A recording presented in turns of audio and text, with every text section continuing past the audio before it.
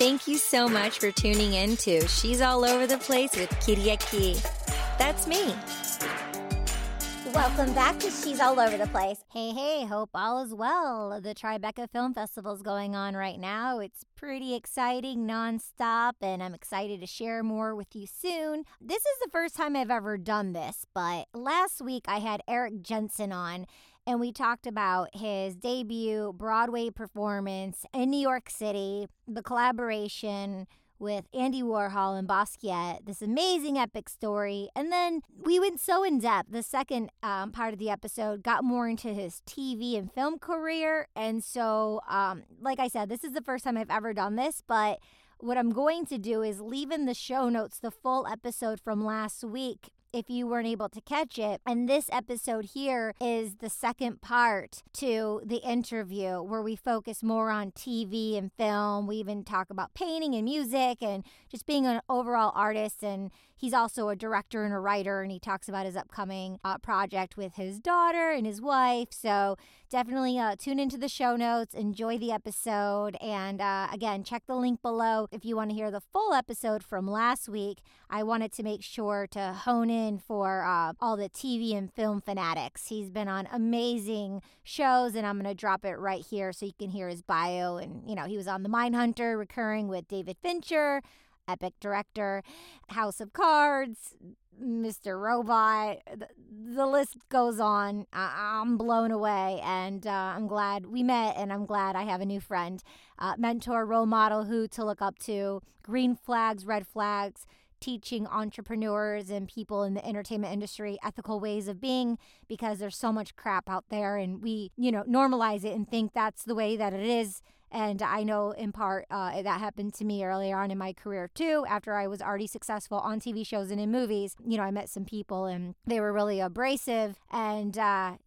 not blaming or shaming. It was just a part of my life journey and experience. And we all get to learn and grow and learn that people treat us how we allow them to treat us.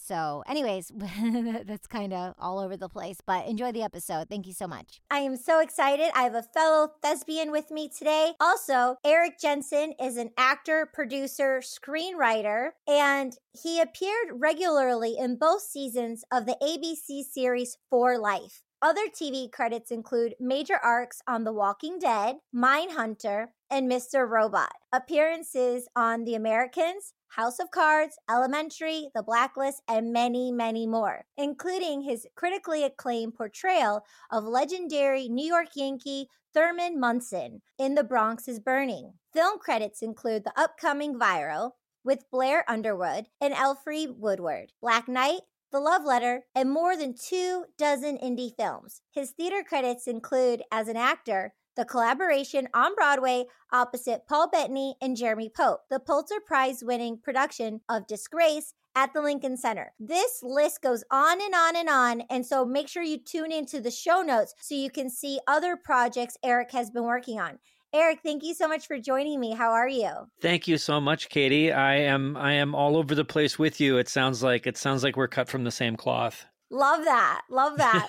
So first, where are you from? And when did you get the intuitive hit, the bug that you were an actor, performer, writer, director? Let's start there. Okay, great. Well, I'm from a tiny, tiny town in northern Minnesota, northwestern Minnesota, called Detroit Lakes. It's about 45 miles east of Fargo, North Dakota. It's somewhere for me, but for other people, it would probably be considered the middle of nowhere. And actually, my interest in acting started there. I was always a big reader, and I'd always read a lot of comic books and stuff like that. And when my family moved into the community to be close to my grandmother, we joined a theater company called Playhouse 412, the local community theater. And so as a kid, I was doing things like The Music Man and Camelot and, shows like that, sort of the standard musicals that every community theater in the country does. And it was a lot of fun. And I did it with my parents and hung around adults a lot and felt very grown up and really dug being on stage as an 11-year-old. Wow, that's so Yeah. cool. And And you then had the support from your family. That's so nice. I did. I did. I definitely come from a really broken home, but this 2-year period where we all were doing community theater together was pretty idyllic. And I discovered that and then I ended up moving around a lot because my parents got divorced. But I found out wherever I moved, there was always some kind of a theater community there, either at a high school or with a community theater. And I moved, I don't know, 8 or 9 times after that, and ended up at a high school called Apple Valley High in outside of Minneapolis suburb. And there's this theater teacher named Dennis Swanson, who was my high school theater teacher. And the first show that I was in, I had some behavioral issues, so I didn't make the second show. But Denny took me under his wing and really tried to teach me how to be a better person and a better human being, because that's not the kind of training I was getting at home. And he really took me under his wing and really introduced me to the rest of my life. He saved my life. I miss Denny very, very much.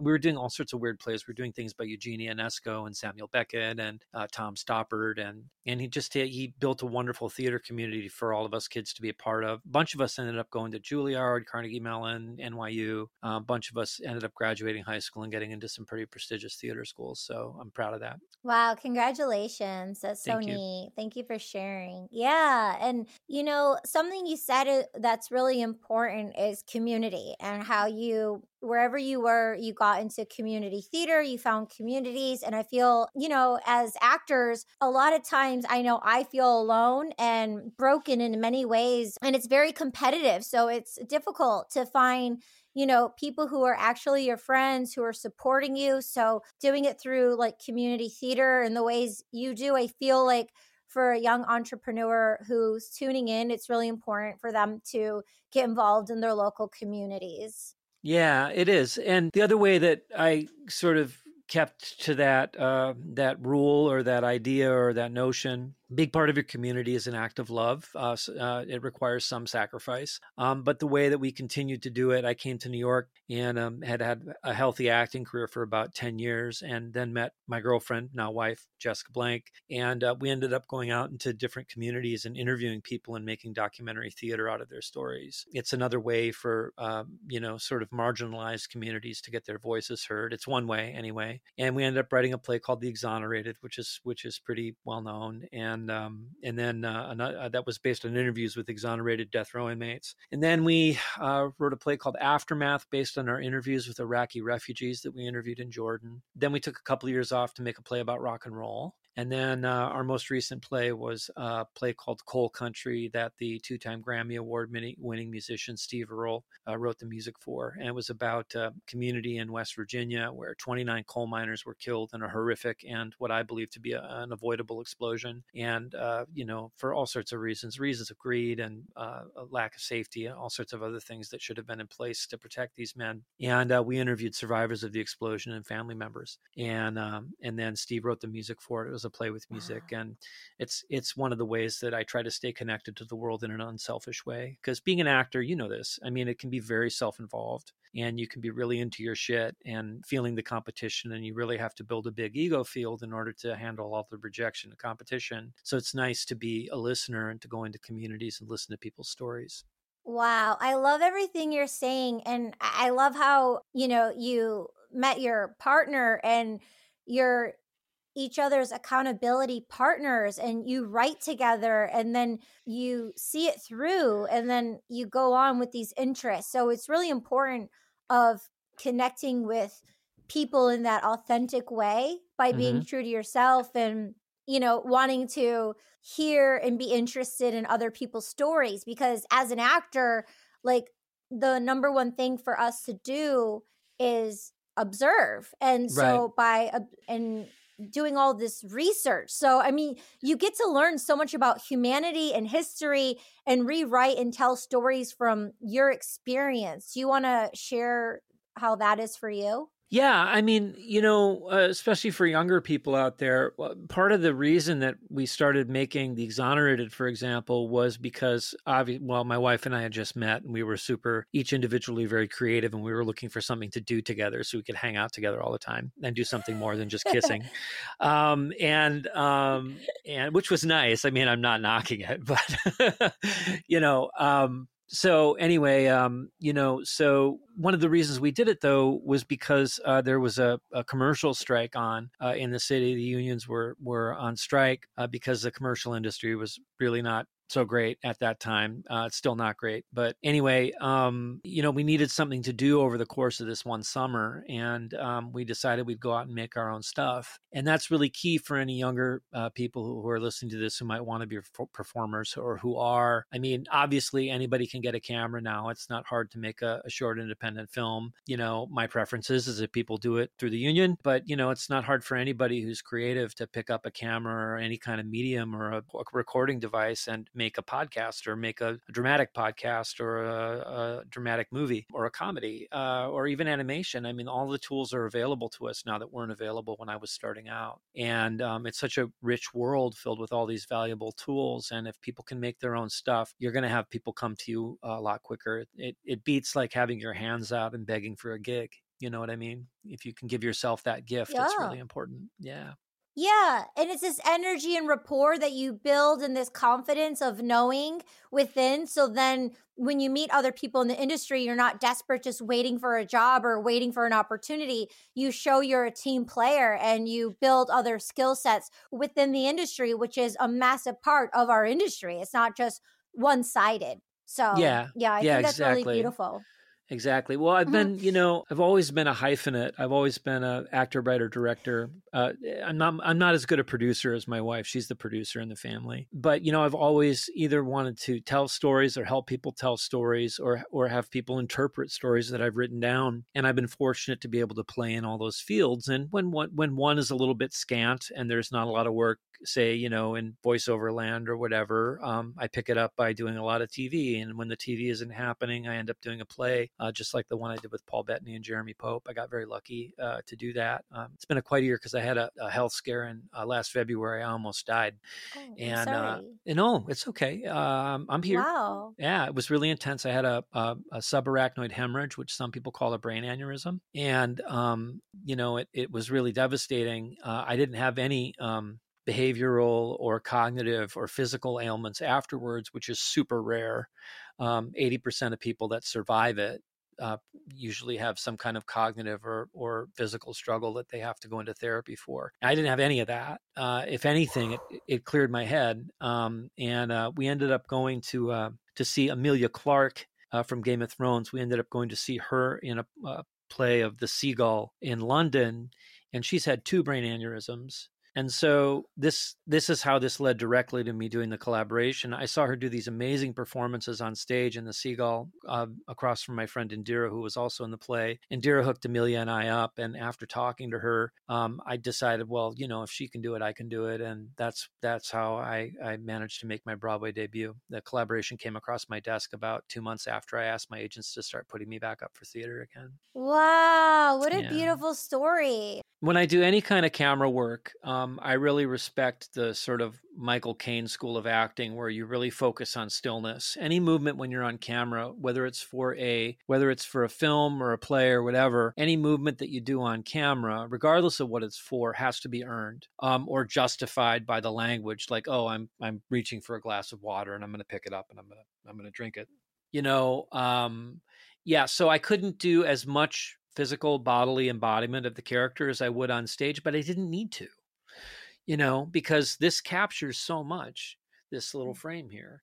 And, within this magical little box, you can see, I believe you can see people fight. You can see people get vindictive about each other. You can see people fall in love, I have a book to recommend to anybody out there who wants to learn the most about camera acting that they can from a book that isn't about acting. It's a book called In the Blink of an Eye, and it's by a very famous editor. His name is Walter Murch, and it's all about editing, and it's all about how film is an editor's medium, and your job really as an actor, this is what I garnered from the book anyway, is to provide raw material for the director and the editor to use in the editing room. And you want to provide them as much raw material with as much range as the director will allow you on set to give them a truthful performance that they can then edit together from a variety of sources. And oftentimes you will find that the two shot that they used doesn't necessarily match the single that they use of you in terms of it being exactly the same choices or whatever. But, if you're providing them the raw material, you're doing your essential work in weaving the story together. You're providing them notes like you're the keys on a piano, and you're providing them chords and notes for them to mix. And so keeping that in mind, I knew that the camera would do most of the work for me. So, obviously I made sure that I was off book and memorized and all that other stuff, but I never in my life thought that I would book my Broadway debut from the comfort of my office. Brava, brava. Yeah, Woohoo. yeah. That's so cool. That's so cool. Yeah. And thank you so much for the book recommendation. I actually first time hearing about it, so I'm definitely going to read it. Read it. Definitely. Yeah. I'm like right on it. There's another book too, since you're a conversationalist and you like a good conversation. There's another book called Conversations with Walter Murch, which is even better. It's going to make you want to go back and watch Apocalypse Now again, or watch any of his movies that he's edited, because the way he talks about it made me feel so loose as an actor. It meant, oh my God, I thought all this responsibility for this performance was on my shoulders, just like it is in the theater. And with film, it's just not the case. Everything is prepared for you when you get there. There's a bunch of work that's gone into it before you arrive. The pressure's on to get 5 or 6 takes, but that doesn't mean you have to be perfect every take. In fact, the impulse that I had to keep going in this one take of the first scene that I did for the collaboration is probably what got me the part. My mistake that I made with the lines, and the fact that I didn't drop the line and just kept going and just made something up to fulfill the end of the scene, is probably what got it for me. Wow. Yeah. Makes sense. Yeah. Wow. Yep. Love that. Very important. I'm just wondering, like, maybe 1 or 2 of your favorite films and why. Oh, gosh, that's a great question. I have my geek favorites, which are Star Wars and quite possibly the new Dungeons and Dragons movie that's coming out. But that's not the films that I love. I love Paul Newman, like I said, was a big hero of mine. I loved Cool Hand Luke when I was a kid. It's basically the story of Luke, who's a Paul Newman, and he's a vet, I believe is his backstory. And he decides to cut all the heads off these parking meters in his town, and they arrest him and they throw him in this chain gang in the South, and where all the prisoners are treated badly, but he doesn't let it get to him. And he's a sort of symbolic, sort of Christ-like figure in the way that it's written and in the way that he plays it. He plays it with such lightness, and then alternates that with so much passion. And there's just so much truth in his eyes and so much hurt in his heart that he just lets come through. It's just a masterful performance. It's something else. So that's one of my favorite movies. Another favorite movie of mine. Oh, I love dramedies. I love Rachel Getting Married. If you've ever seen that movie, I love this year. I loved Everything Everywhere All at Once. I really enjoyed the nuance of a lot of the performances in The Fabelmans. I thought, is it Michelle Williams who was in that? I didn't see it. I saw it on the SAG Awards, but I haven't seen it. It's the story of Steven Spielberg, right? It's the story of his family, him and his family and his childhood. Yeah. There was something that I really loved about that movie. It's definitely in my top 10. A couple of Spielberg, I had the good fortune to work with him and his wife in a movie many years ago, but a couple of Spielberg movies are in my top 10. E.T. is one of the best movies of all time. It's almost a flawless film. And then I like my big epic films. I like Lawrence of Arabia and a lot of classic Hollywood movies, I like my bad movies. I love Godzilla movies, But if I could be in any kind of movie, I would want to be in a Star Wars movie, or TV show. Yeah. Well, switching gears. I mean, I think I could just go on for like 4 more hours. So yeah, I know. I feel the same way. You're great. Oh, you're so sweet. So definitely like to touch upon, your successful TV career that we mentioned in the beginning of the episode, if you're cool with that. I'm cool with that. Yeah, absolutely. I'm proud of that career. Yeah. I mean, that's what I spent the most time building in New York. I did plays I could afford. Unfortunately, plays don't pay a lot of money, and the cost of living is rising in New York. So I could afford to maybe do one play every 18 months from the time that I moved here until now. And that's about what I hewed to, although I did take plays of ours to Steppenwolf and to CTG in LA, so I came to New York intending to have a theater career, ended up having a TV and film career. And then the second that I bopped out to LA to support that, I started getting auditions for all these plays again. So I ended up coming back. But TV wise, like I've worked with some really great people. I worked with Walter Hill, who directed The Warriors and came up with the concept for Alien, the first Alien movie.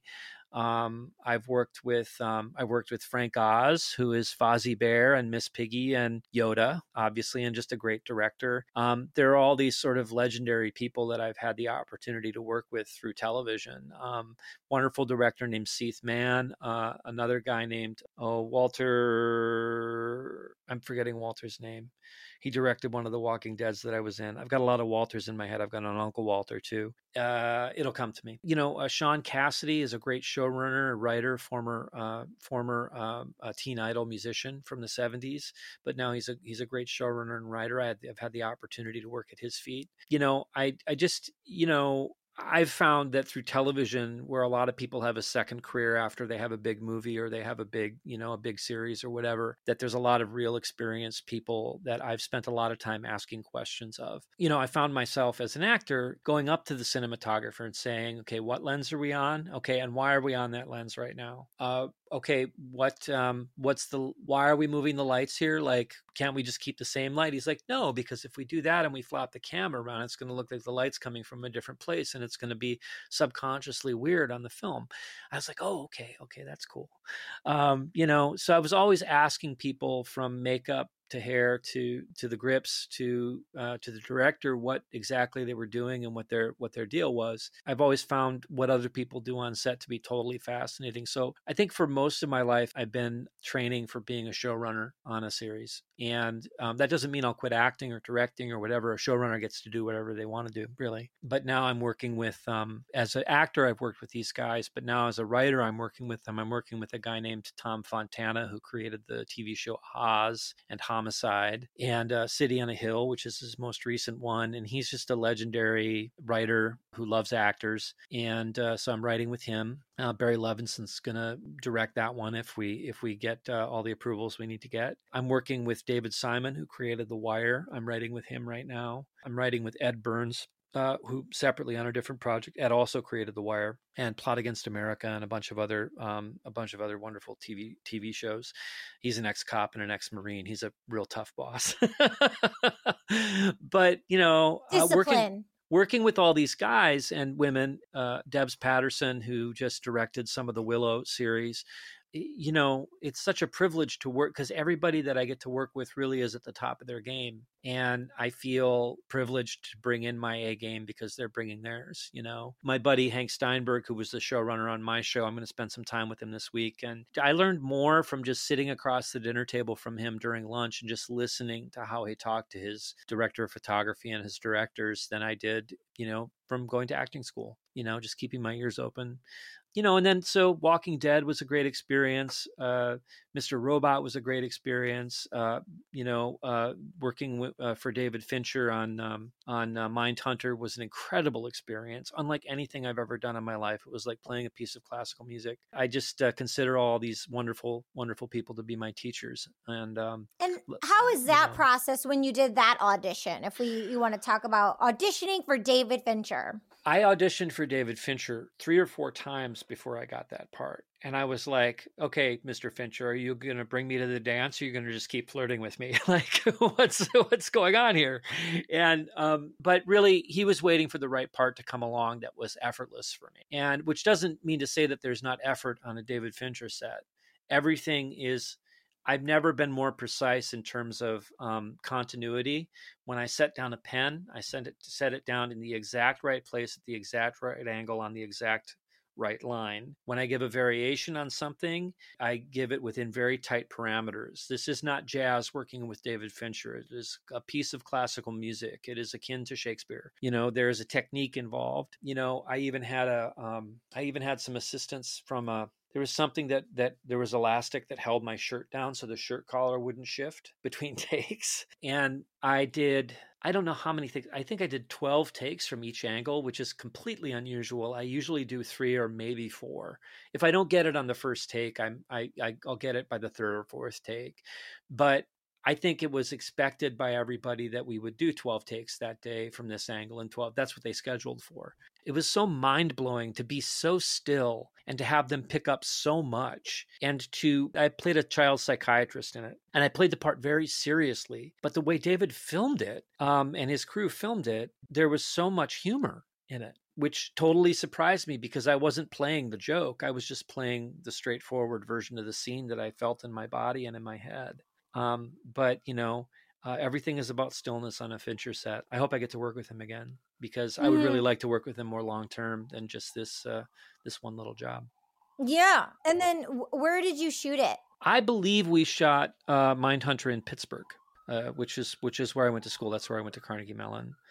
So it was a nice trip, full circle trip back home for me in a way. But we shot almost all of that in Pittsburgh. I did 2 or 3 episodes, I think. And then for the actor listening, how was the audition process? Were you on the Zoom or were you in person? This was on tape. My wife put me on tape for all of these. So it was constantly on tape. That people had started taping pre-pandemic a little bit more from people's apartments and stuff like that. And we just lit it well and taped it in front of our little blue curtain that we have hung up over there. And it involved, I think, preparing for the Fincher audition. I know that he's very specific about getting all the words right and getting all the ands in the right place and using the semicolons and the commas. So I wasn't just memorizing lines. I was also memorizing the punctuation without putting too much oomph in the meaning. I still had to listen to my partner. But yeah, I had to keep, it felt like juggling a lot of clubs. It wasn't juggling balls. This was juggling clubs because they're spinning in the air and they're going around at the same time. But you have to be perfectly still in your center in order for it to work. So I think the 3 auditions that I did for him that didn't work actually taught me a lot about finding what did. It was for different projects? No, it was all for Mindhunter. Mindhunter. Yeah. Got it. So they had you retape and retape and retape. Yeah. They had me tape for 3 different parts before I booked the 4th one. Yeah. Different roles. Yeah, absolutely. So your agent is just like, what's the explanation from the agent? They want you to read for this one. They love you. They love you. They really love you, and they want to have you. They want to have you do something on this show. You must have gotten close in the last 2 or 3. And then Fincher did have me in for an audition for a movie later on, which means I'm still on his radar. Which means we'll end up working together someday. It just depends on what. He's into different shit that I'm into, like his obsessions. We didn't. I think he likes music as much as I do, but his obsessions differ very much from mine. But I think that's the reason that we work well together. Is there's so much to learn from each other. Mm-hmm. But he's there's a lot of filmmakers that I vibe with because we have very similar interests. We like the Grateful Dead, or we like we like mixtapes, or we like particular movies or whatever, or particular directors or particular styles of filmmaking, or we have the same kind of looseness. I can be very loose on set. I'm most comfortable when I'm super loose. But with Fincher, I had to be super disciplined and a little bit tight, and that was cool. It was cool relaxing into that. But he's just one of those unique geniuses that you just get a chance to work for, and you want to do it again and again and again because Yeah, I think because of your director hat skills, because obviously Meisner, blue shirt, Meisner. Yeah, it's forget all punctuation. So I don't think Meisner is this technique at all.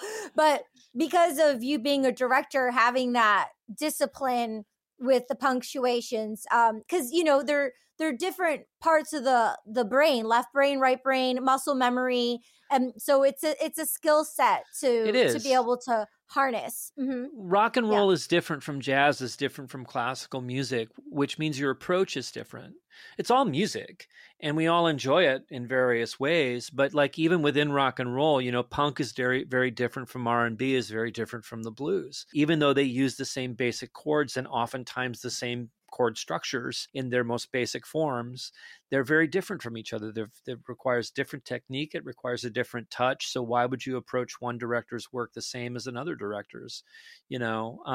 I think another good piece of advice for younger people out there who are working, there's no time. I know auditions come and they come quick and they come fast, and there's not a lot of time to do research and even memorize the lines because things move so fast these days. But if you get a chance to watch a great movie by the person you're auditioning for, don't copy the style of the movie, but you can see where their interests are. You can see whether they're super interested in the pause between lines or whether they like things quick. There's some directors who really revel in the moment after a scene is over. There's some directors who really revel in the rhythm of language, and really like his actors to be right on top of each other when they work together.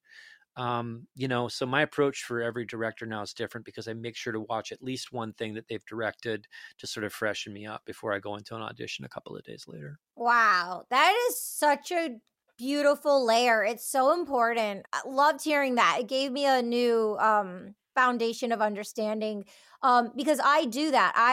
I will, if I have the time, I'll watch a tone of a show if it's a TV show, and if it's not available, like the trailer or just clips on YouTube, or I'll watch a film to get like the vibe, right, of the director. But to do what you just said, the beats, the pauses, the moment after the scene ends, like the rhythmic, the language, it's wow, that's so powerful. Thank you. That's smart. I'm friends with this guy, Peter Hedges, who directed, I think The Squid and the Whale was his. I think Bill is back. Oh, his son is an actor as well. And they did a movie that came close to winning an Oscar a couple of years ago. He's just a beautiful storyteller, but it's all about the emotion between the lines for him. It's all about the emotion exists after the person says the terrible thing or beautiful thing that they're going to say. What's Eating Gilbert Grape was his. He wrote that, the Leonardo DiCaprio movie. There's some directors who like a lot of emotion and like very lush emotion in their stuff. And there's some directors who are a little cooler and like to hang back a little bit. Quentin Tarantino likes things to be cool until they explode. I don't know if I guess you could call parts of Pulp Fiction a love story. Right up until the point where he stabs her in the heart with a hypodermic needle. But that's true love right there. Yeah, it is. It is. But, Tarantino doesn't spend a lot of time in the bedroom. He doesn't spend a lot of time having actors like sort of fawn over each other with their eyes. He likes shoot 'em ups. He likes ninja movies. He likes samurai films. And so he likes Westerns. And so his stuff is filled with that kind of language, So even if you can get somebody who's an influence on a director and watch their movie, that's sometimes even more valuable, because you're saying, oh, he's really into Sergio Leone, the Italian director, who did all the spaghetti westerns back in the day starring Clint Eastwood. Well, you look at that and you look at Django, and there's like so much stuff that those Leone films have in common with Tarantino movies, because they're his deep, big influence. He really loves that stuff. So you learn a lot from people's influences as well. So it's great. What's great, if you get in a conversation with a director, ask a director what their influences are, and they'll go on forever. They'll feel like they just had the best conversation in their life because they get to talk about their favorite filmmakers. And, Steven Spielberg doesn't want to sit around talking about E.T. all day, but I just saw an interview with him, and he could talk about Lawrence of Arabia for hours and hours and hours on end, and why it's a beautiful movie, and why it's such a difficult film, and why it portrays humanity in sort of wide sweeping swaths of backdrop amidst these beautiful close-ups of Peter O'Toole with his deep blue eyes and giving all of his heart to this very empty man that he's portraying. It's pretty remarkable. So if you ever want to really get on with a director, just simply ask them what their influences are and let them go. They will walk away from you thinking you're the most interesting person in the world. Smart. That's a great tip. And speaking of Quentin Tarantino, shout out to Joanna Ray, because when I met her, she cast me in The Bad Lieutenant, and when I met her, oh, right on. Oh my gosh, yeah, she at that point when I met her, she, told me she was in casting for 25 years and she cast all of his films. Right? Right on. Sure. And also I met you did that in New Orleans, right? Yeah. Yeah. And then Jenny Ju, she was there too. She was her casting partner at the time. Not sure if they're still working together or not, but yeah, it was fantastic. To shout out to the lady casting directors, and it was just so amazing when I met her. I just felt like legendary just to be in such great company. So yeah, totally. when you're in those moments, it's like really to acknowledge and appreciate them. It's so important. Yeah. I mean, it's casting directors. There should be an Oscar category for casting directors. There isn't. I think that should change. They are your most stalwart allies. If you can bring in good work, even on the ones you fail on, as long as you can bring in a choice or bring in some kind of work for them that's a take on what they have. It might not be the best choice for the movie, but it might be really interesting for them. I always try to bring a casting director especially ones that I have a close relationship with, I always try to bring them in my best work and feel a little sad when life gets to me and I'm not able to memorize as hard as I usually do. And when I'm not able to put in the 100, because life happens, when I'm not able to put in the 100% for somebody, it really bums me out. So I try to make extra time for those casting directors who have been my most loyal allies in this business. They're very important people. Yeah, love the casting directors. So since you touched on the subject, I mean, if it's okay, like how is it for you, like you said, with mental wellness and, giving it your all and maybe not being able to be off book? Nowadays, I feel, let me know if I'm wrong, because you probably audition way more than me, but through my journey thus far, I feel they give less material than used to. Like before, you get like 5 different scenes, 26 pages, 12 pages, 2 days go. Yeah. So how is it when you can't be off book? Like, what do you do? Well, I mean, it depends. Part of it is a volume problem for me, especially since finishing the collaboration. There's a lot of people now who fortunately want to hire me or at least want to audition me and who are at least considering it. And so like, if I get 3 auditions that have to be turned over in 72 hours and 2 of them are 9 pages long, of 9 pages of sides, like 3 to 4 scenes, that's a lot of material to give an actor for them to be able to memorize. I hope I'm not poking the bear by saying this. Sometimes memorized enough has to be enough. And there's things that I've booked that I was looking down at the page quite a bit during the audition and felt like, well, I was looking down at the page. They're not going to hire me, but they're seeing my interpretation. And they've seen actors on set hold the lines and get ready to do the scene or whatever. Usually for those situations where I've got 14 pages of sides to memorize and there's a lot of action and I got to hold up a gun and tell people up against the wall and there's a bunch of shit going on. For those, I'll have the sides kind of at the ready and I'll try to go over the main beats of it and I'll let the emotion carry me. But, for more specific things, I just had this interesting audition for something that takes place in West Virginia. It's a ghost story. And it was playing this guy who's in charge. I can't go into too much more detail than that, but he's a powerful guy in the community, and definitely the villain of the movie, but a nice guy villain. You know what I mean? And that was only 4 pages, so I was able to give it due diligence and memorize it. But on the flip side, this other audition that I got, great movie, super cool, great pedigree, a lot of awesome people in it. They sent me 14 pages of what was effectively the same scene. And so they were all action scenes, which means they want to check that I can do action. But I could have actually given them a lot more if they'd sent me 1 action scene and a talkie scene. If they'd sent me half the number of pages, I could have done twice the work for them, And sometimes that's first time directors, who really need to see what somebody can do. But, sometimes it's people who haven't been around actors a lot. There's a lot of editors who become directors and maybe don't know that we're not memorizing machines. We're not machines, we're people, But, it all depends. I try to be cold off book for everything. And as long as I'm 75 to 80% there, I feel like that's a successful audition for me. But again, I think that because people are self-taping, I think the powers that be feel like we have all the time in the world, and we don't, And so you've got to decide for yourself what your best. I always feel like, for example, for the collaboration, I memorized that all before the first rehearsal. Now, of course, the play changed through rehearsal, so I had to memorize it again and again and again. But, this movie that I'm doing with Sadie this summer, I'll be completely off book for the whole movie, so I don't have to think about it. By the time we start shooting, I don't want to spend the days memorizing my lines and directing and talking to the camera person and making sure that the location is solid. I can't do all those things at once. So the memorization is the one thing I have control over. And that's the last time an actor has control over the script is the memorization phase. So I mean, I have some mixed feelings about it, but I feel like as long as I'm 80% there, that's respectful and isn't blowing people off. I tried in my early years, like doing the Spencer Tracy, I don't like to rehearse thing and just read off the page in the room, but that wasn't really working. And I didn't my young self didn't understand that Spencer Tracy was a genius. I wasn't a genius. So having that approach wasn't the best for me.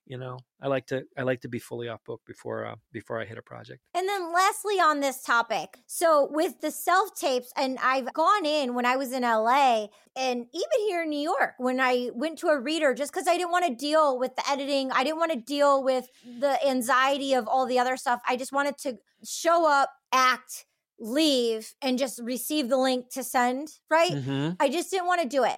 But now these taping services, right? And sometimes I did some home auditions where I was with my mom and, she would be like the DP recording me. Mm-hmm. Sure. Thanks, Mom. And read it. Thanks, Mom. And reading with me, but her voice sounds like a 14-year-old. So it's like really particular. She's so innocent and cute. So it's so particular of like what she can read with me. Right. But she's great. But, people are doing iPads, right? And like not having paper in hand and having iPads, and literally like these taping services offer, and they charge extra money for it, by the way. Oh. But for you to read it off an iPad, do you do anything off a iPad, a digital screen, or do you always have the paper? And even if you have it memorized, do you hold the paper as well?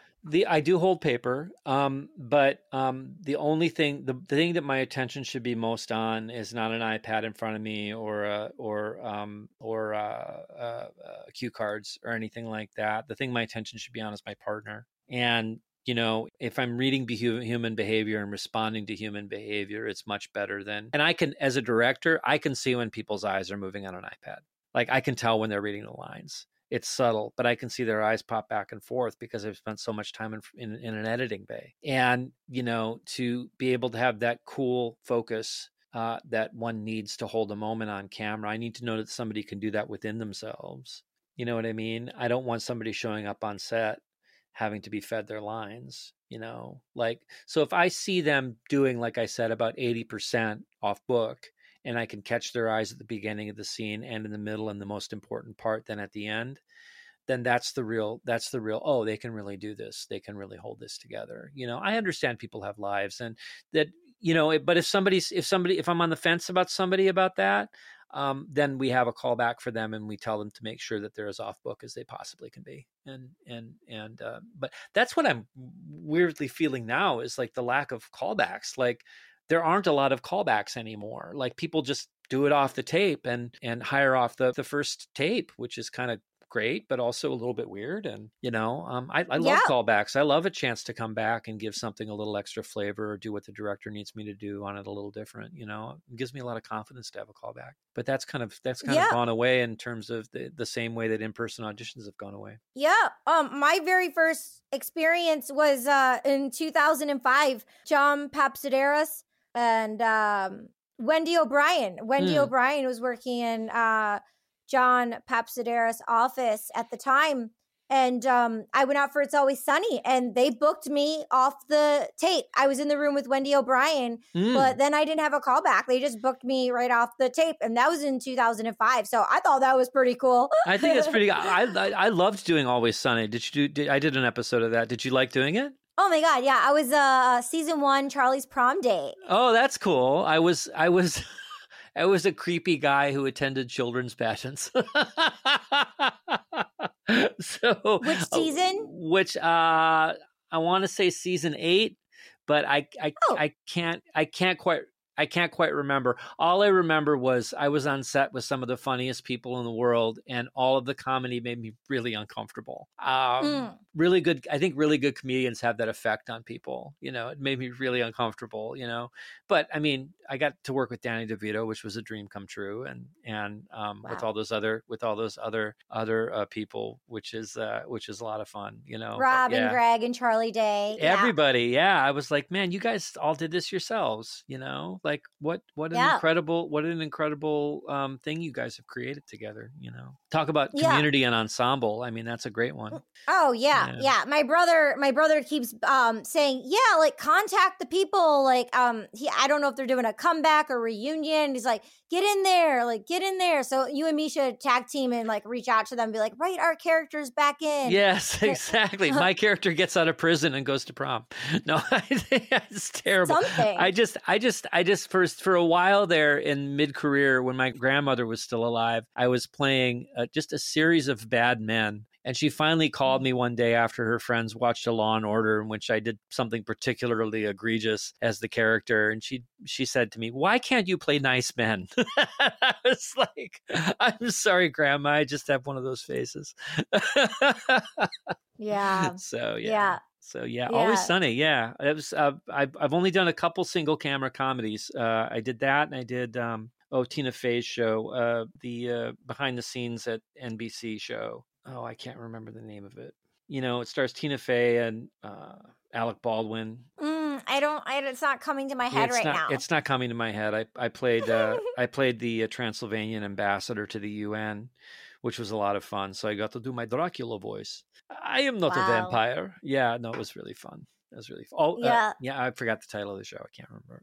You really need to pivot into more voiceovers every day with all your voices that you do. I really want to do. I had a great cartoon audition for Cartoon Network the other day for this like sort of show about a court. And it was like all these funny, like little English voices and British voices and voices of different types of royalty and their servants and stuff like that. And it was a hoot. It was so much fun. And I was making my wife laugh in the other room. She was having to like put her hand over her mouth because I was doing all these silly voices. And it requires such commitment. And it's fun to do funny voices. It's fun to like make big, giant, cartoonish choices that you would never make on camera. It's a lot of fun. I like exploring that world. Yeah, definitely. Oh my God, this has been so wonderful, and I would love to invite you to come back on. I would love to come back on. I'll come back after we've directed our movie with my daughter. I will come back and maybe Sadie will pop in and say hi, and we can ask her some questions about her first movie experience. Yeah, would love that. Does that sounds like really good. Yeah, awesome. Yeah, sounds like fun. I mean, there's just so much we could talk about because, like, I'm like, oh, I was on Law and Order too, like SVU. Like that was really cool. Did you work with Mariska on SVU? Did you work with Mariska Hargitay? I didn't. I worked with Ice-T. Oh yeah, he's great. The blonde lady. Yeah. Okay, I got you. Names today are just not sticking with me. Yeah. We're almost like 2 hours in right now. So our brains are like, it's maybe it's time to wrap it up. But I really have. It's just a testament to your wonderful interviewing skills and your interest in the world and your love of life. And I really appreciate you having me on. It's a real privilege, and I have a lot of gratitude for being here to talk with you. I receive it. It means a lot. Thank you so much. Cool. I really, really appreciate that. Thank you. And I know there's been so much value for the person tuning in.